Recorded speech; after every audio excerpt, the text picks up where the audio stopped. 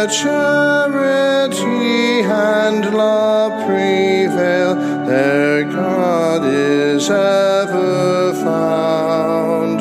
Brought here together by Christ's love, by love we are thus bound. With grateful joy and holy fear, true charity we learn. Let us with heart and mind and strength now love Christ in return. By now each other's faults, as we our faults confess, and let us love each other well in Christian holiness.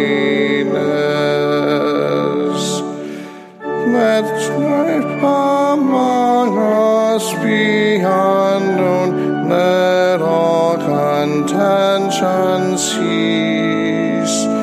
Be Christ the glory that we seek, be ours in holy peace. Let us recall that in our midst dwells God's begotten Son. As members of his body joined, we are in him made one.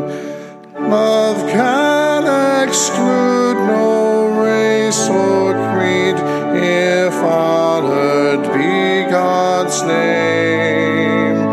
Our common life embraces all, whose Maker is the same.